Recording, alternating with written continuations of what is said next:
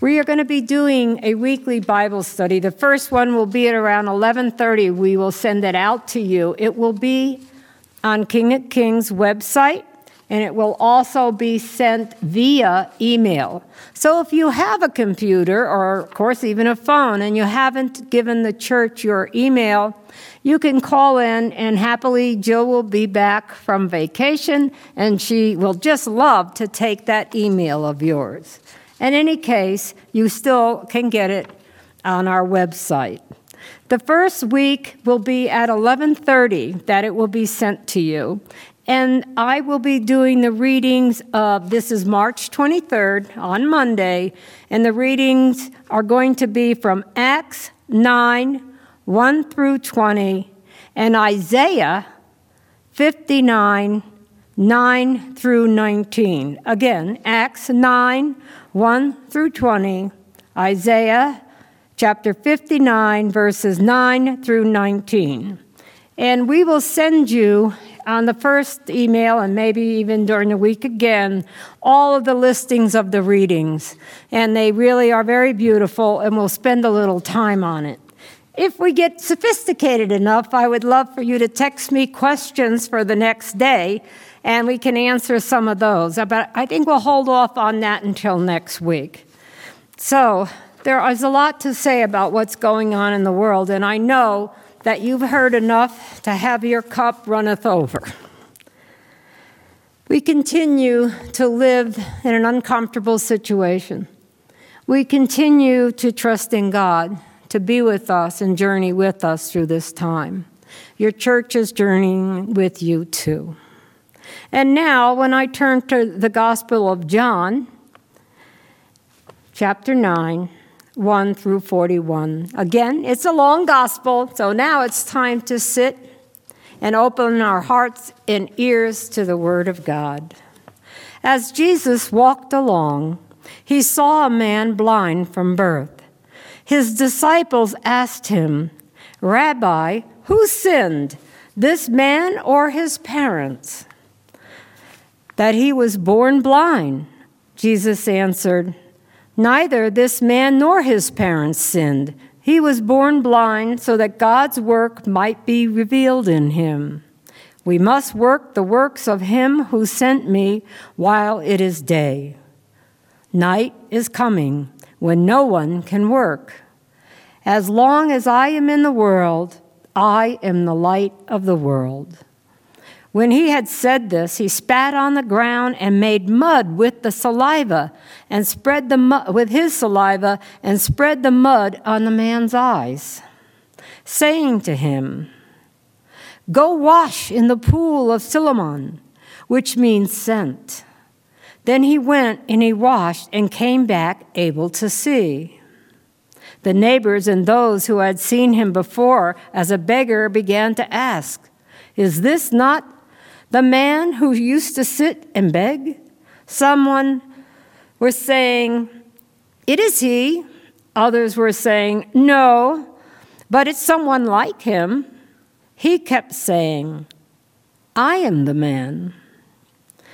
But they kept saying, asking him, "Then how were your eyes opened?" He answered, "The man called Jesus made mud, spread it on my eyes, and said to me, 'Go to Siloam and wash.'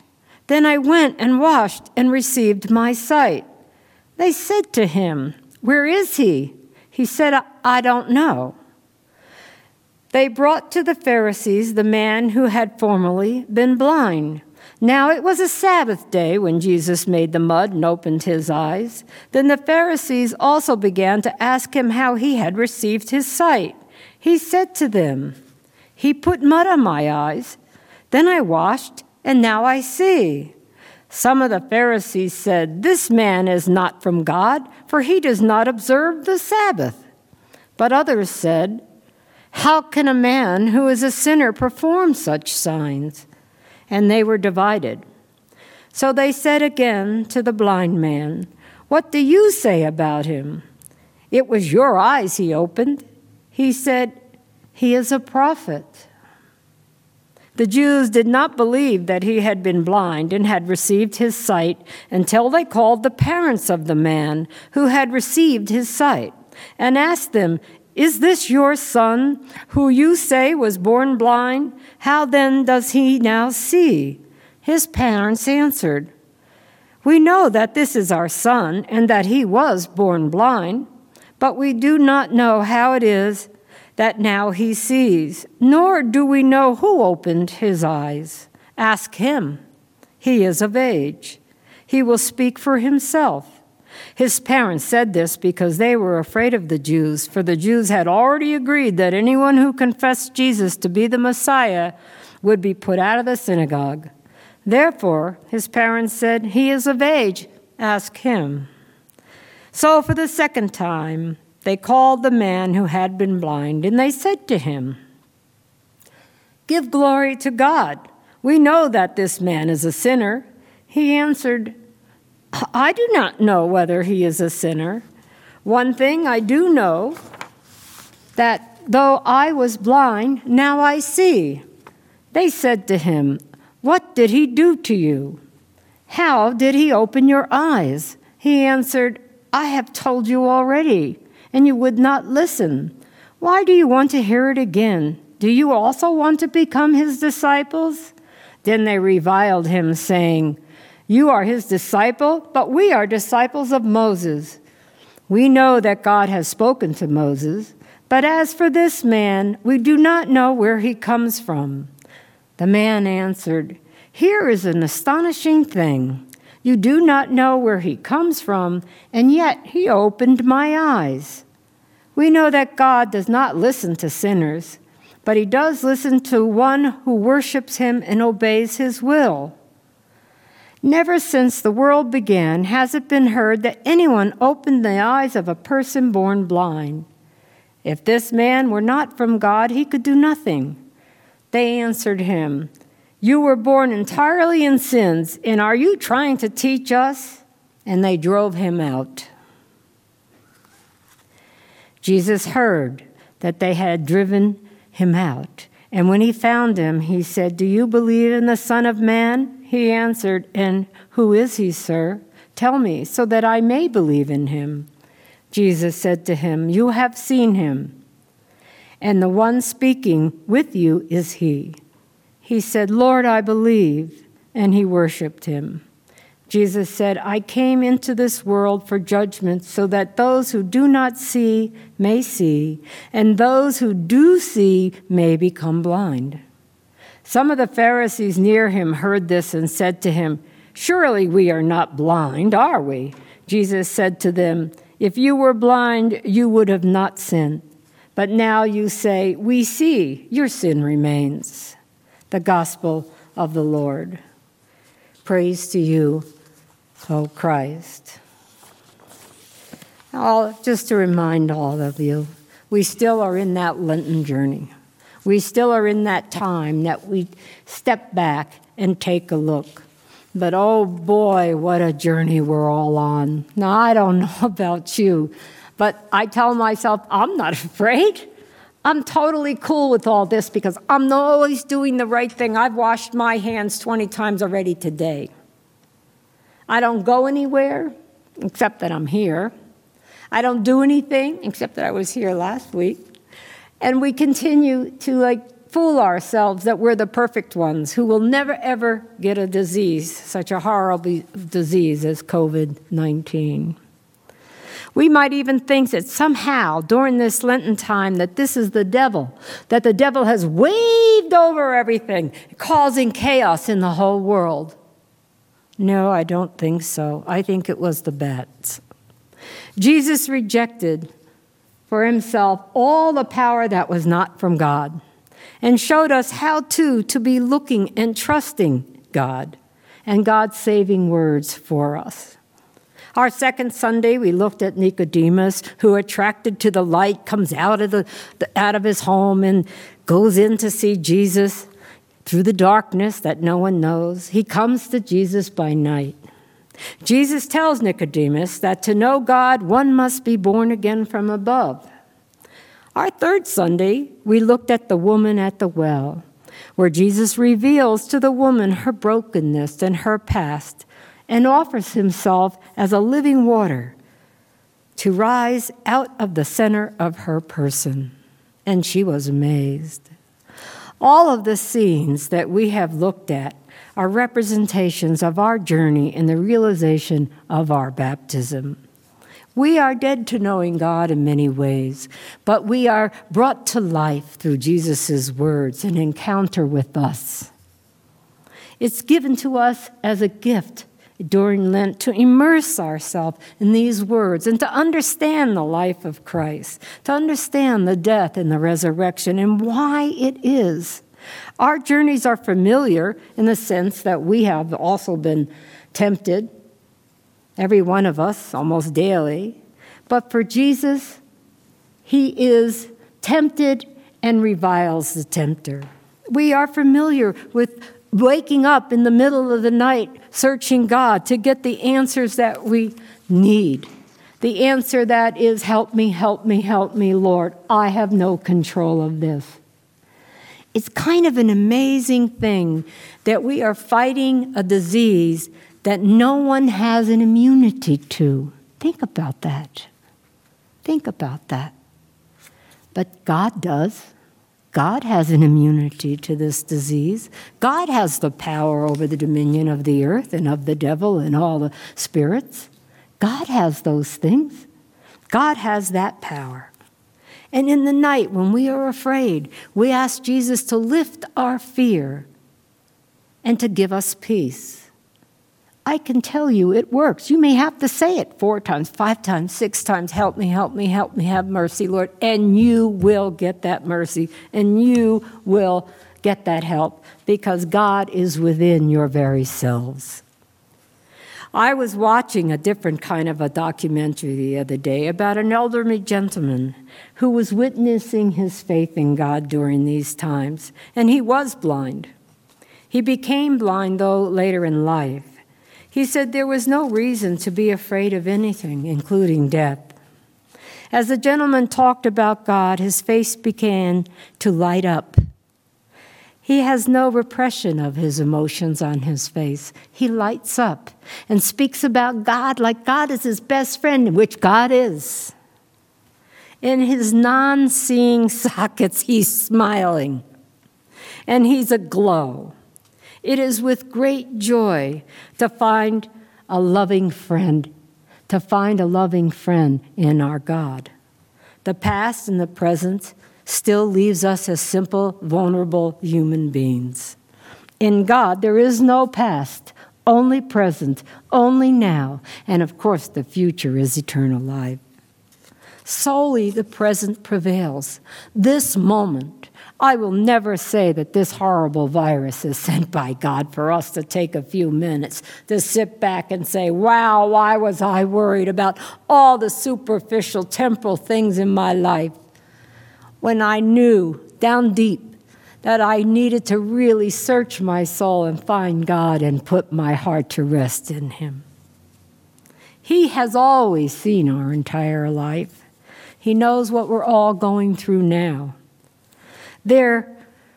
Right now, therefore, there is no real cause for worry. Anything can happen at any time, meaning in any calendar day. In any hour, in any minute, life can happen for the good, for the sorrowful, for the laughter, for the joy. Life happens now. And even though we're all hunkered down and we feel afraid, we are alive. We are fully and wholly alive. And to be alive in Christ can bring a little bit more joy, or a lot. One must always live from the stature of the present, because there's no interest in going backwards unless you're learning something from it. Because of this, Christians should always be happy. Well, not everybody's happy all the time, and we understand that.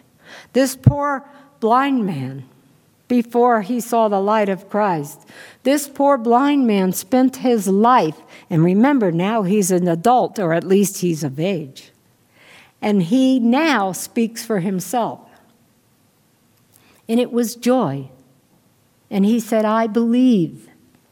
His words were joy. His words were belief. And he had spent a lifetime begging and blind. He couldn't even see the people he held his cup out to.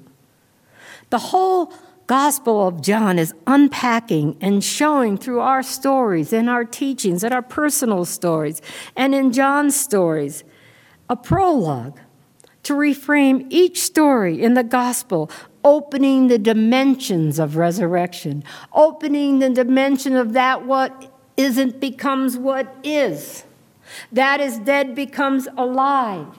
That has crumbled is put back together. The blind shall see, the lame shall walk.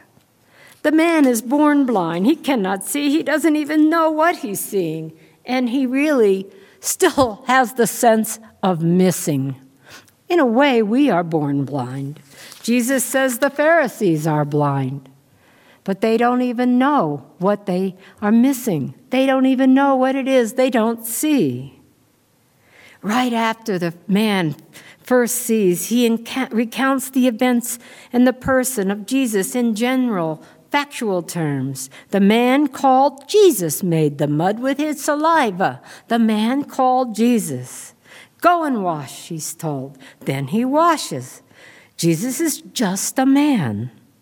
Maybe a special man, but a man. And he describes him as so, who commanded him to do something, and he does it. When the Pharisees ask where Jesus is, the man replies, I don't know.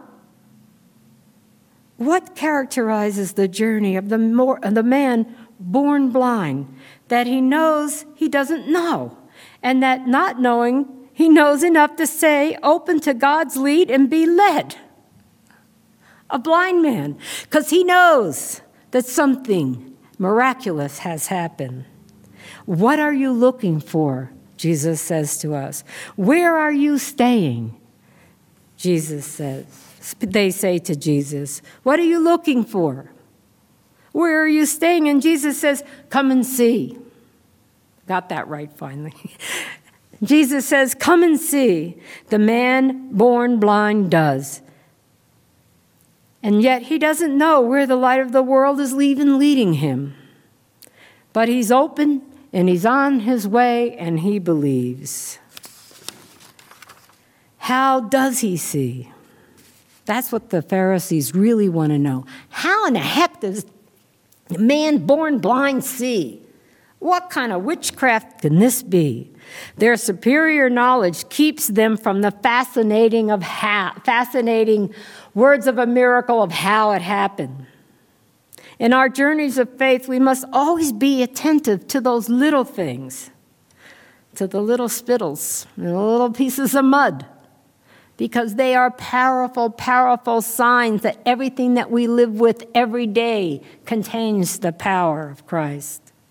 Our ideas about things miss the point many times over. As a result, we have ideas that we valued from before and don't know where they're even going to take us in the future. The Pharisees keep pushing that poor man. Well, what happened? What happened? What happened? He says, I told you, I told you, I told you. But what does he say afterwards? Again, he says, I believed. Who is the Lord? Tell me so that I may believe in him, he says to Jesus. And Jesus then opens to him how he has been leading him to this moment. And he says, you have seen him. People will often talk about in their journeys of faith how at a certain point in time they come to see the hand of God at work in their lives, where before they believed, sort of, but it was opaque. Does God really exist? If God exists, why is this happening? The doubt, the fears.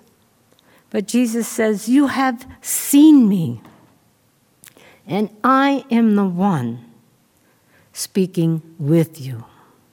So let us open our hearts and our minds to the miraculous, to the Jesus that's speaking to us all the time. So we can say, not knowing what the future will do, we can say in our hearts, I will follow you. Lord, I believe. Amen. So we will have a prayer now. Lord Jesus, we believe. Bend your ear to our prayers and come among us. By your gracious life and death for us, bring light into the darkness of our hearts and anoint us with your Spirit. For you live and reign with the Father and the Holy Spirit, one God, now and forever. Amen. Go in peace and serve God. Please join us for our little gospel and reading stories during the week. They will only last about 10 minutes, but we'll find a way we can interact if we can. And I will find a way that you can get a hold of me and ask them questions, so write them down. Again, if you have a Bible in the house, and I know each and every one of you do, March 23rd, Monday, will be at 11:30. It will be sent out to you, and you will listen to me speak a little, and then you'll pray on your own thoughts of God in these readings. The readings would be that are important right now are Isaiah 59, 9 through 19, and Acts 9, 1 to 20. So that's Acts chapter 9 to 20. Goodbye. Go with God. Amen.